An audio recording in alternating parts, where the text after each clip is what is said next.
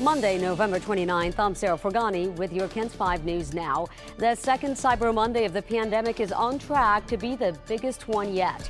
Adobe Analytics predicts Americans will spend $11.3 billion today, up from last year. But a shortage in certain items could leave consumers vulnerable to online scams. Buyers should always check a seller's reputation before handing over any credit card information. Scientists around the world are working to learn more about a new variant of COVID-19.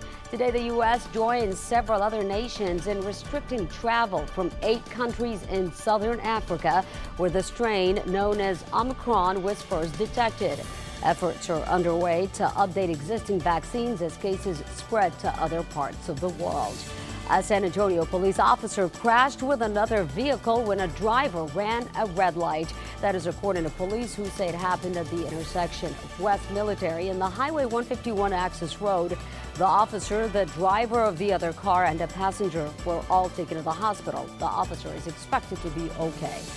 San Antonio police say 3 teens are responsible for stealing 2 vehicles Saturday night, both of which they crashed. One of the cars belongs to a teenager who says they carjacked him in front of his house. He says he was parked outside his home when a kid walked up to him and asked for help before pulling out a gun. My whole life flashed before my eyes. That was the very first time anything I've ever seen like that. Police say the teens were arrested after crashing 2 vehicles. And closing arguments begin today to determine damages for the survivors and families of the victims of the Sutherland Springs church shooting. Over the summer, a judge ruled the Air Force is partially liable for the 2017 shooting that left 26 people dead, arguing it failed to register the gunman's assault conviction from his time in the Air Force in a national database. It may have prevented him from buying the weapon he used in the shooting.